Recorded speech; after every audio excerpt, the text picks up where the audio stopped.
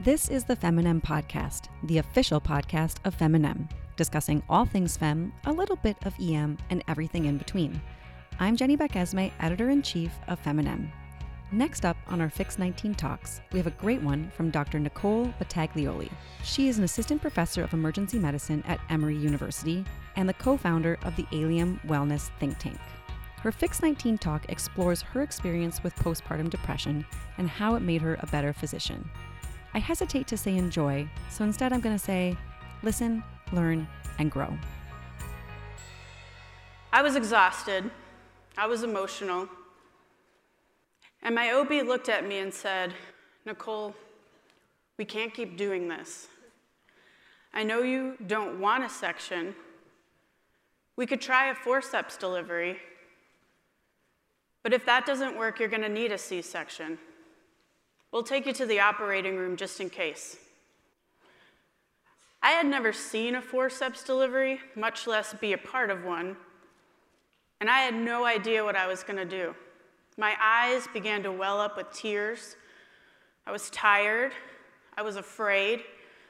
And in that moment, I was not a physician. I was a patient who was unable to use years' worth of medical training and education to form a coherent opinion about her own medical care. I didn't know what to do. I looked up at my OB and said, "What would you do if you were me?" She raised up my bed rails in answer as I signed my consent form, and we headed off to the operating room. My husband made her promise that I and the baby would be okay. About 30 minutes later, I got to hold my newborn boy in my arms. I shared that amazing moment with my husband and about 30 other medical professionals in the operating room with us. Because there's nothing better than 30 of your closest colleagues seeing your postpartum vagina.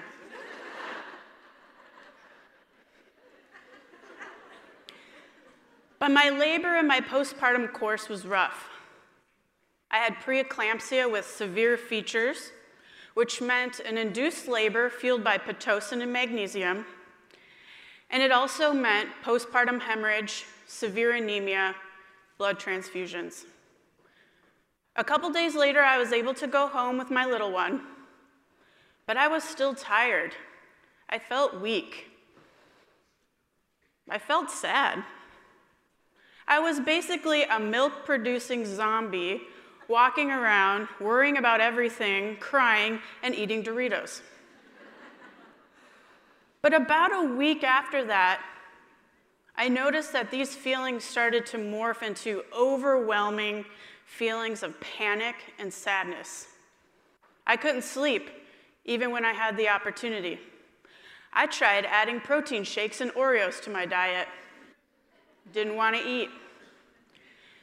I delivered in the aftermath time period of Hurricane Maria. I worried that a hurricane would strike our house. I lived in Minnesota.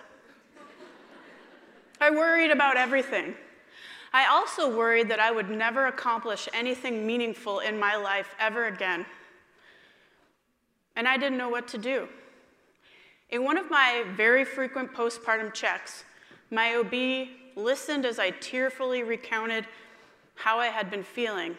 And she said, "Nicole, I think you need to go see one of our psychiatric colleagues."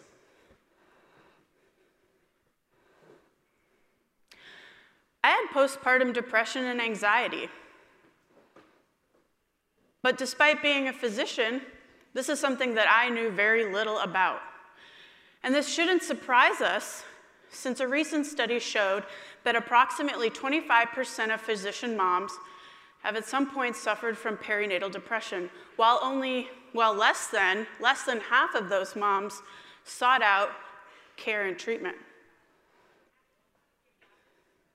Postpartum is actually very common. There are various statistics out there, but some note that it occurs in 1 in 7 postpartum moms. And it's more severe than just the baby blues. Those tend to go away with time. While feelings of postpartum depression and anxiety linger, intensify, moms have trouble eating, sleeping, maybe they have intrusive thoughts, but all of these symptoms and all of these things make it hard for mom to take care of herself and baby. Now, I think that this statistic probably underestimates the actual prevalence of postpartum mood disorders. How many of you in the room have either yourself or have known someone close to you who has had either postpartum anxiety or depression? Take a look at all of those hands. I think part of the issue is that typically a new mom doesn't go back to see her her obstetric provider until 6 weeks postpartum. I think that time frame makes it difficult to recognize and treat postpartum mood disorders in a timely fashion. There are other postpartum mood disorders to be aware of. Studies show rates of postpartum anxiety at about 9%, and postpartum OCD is somewhere between 3 and 5%. And let's not forget about dads.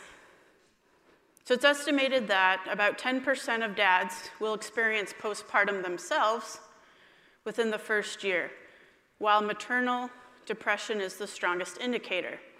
So in this cohort of men, those who also have a significant other or a mom at home with postpartum depression, their rate of postpartum or paternal depression can be up to 25%. So what I took away from my postpartum experience and my dealings with postpartum depression and anxiety is that I started to try to incorporate looking out for this and screening in my clinical practice. Many of us here work in emergency medicine or see pediatric patients.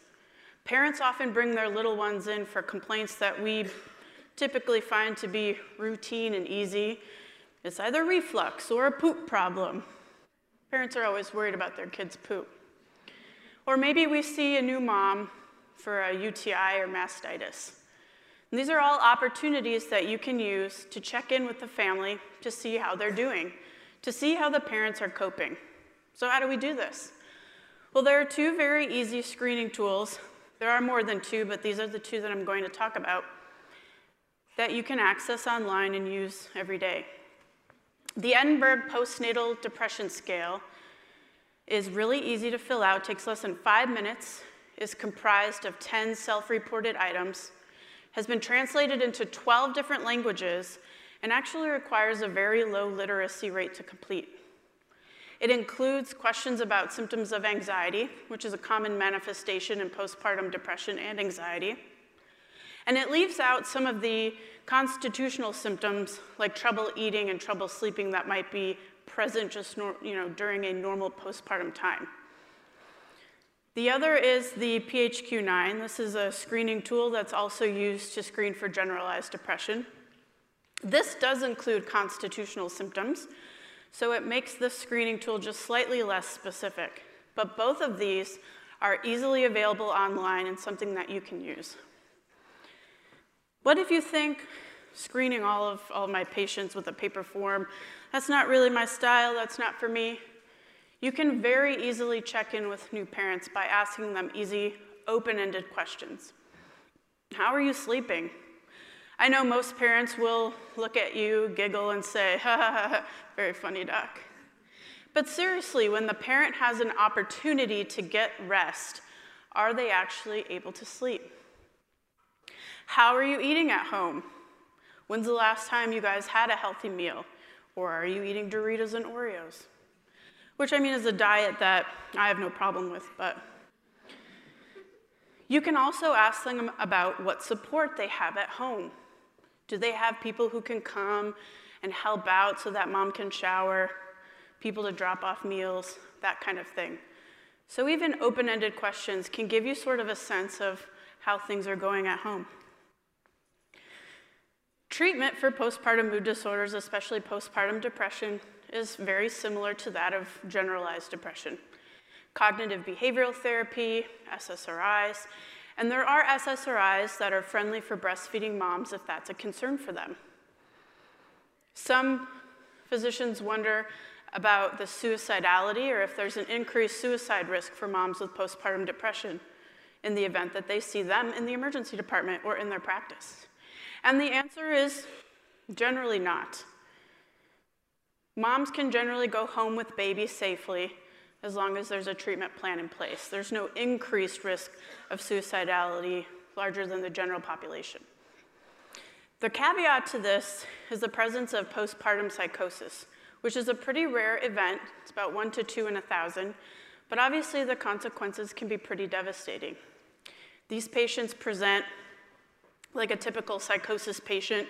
Maybe they have hallucinations, they have intrusive thoughts that are a little more intense, and these patients need emergent intervention, treatment, and evaluation by a psychiatric provider.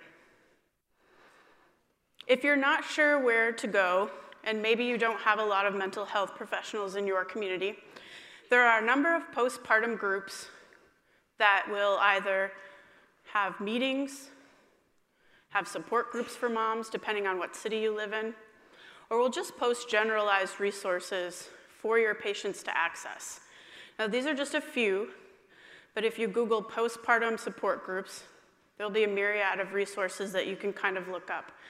And if you have sort of a paucity of mental health providers in your community, or you're concerned about their ability to get in to see somebody, this can be a good place for them to start. So in closing, what I'm asking you is when you see new parents, whether they're the patient of yours or maybe little one is, that you take a couple of moments to check in with them. Because if you're able to intervene on a parent with a postpartum mood disorder, you will actually be making a huge impact on the entire family. Thank you.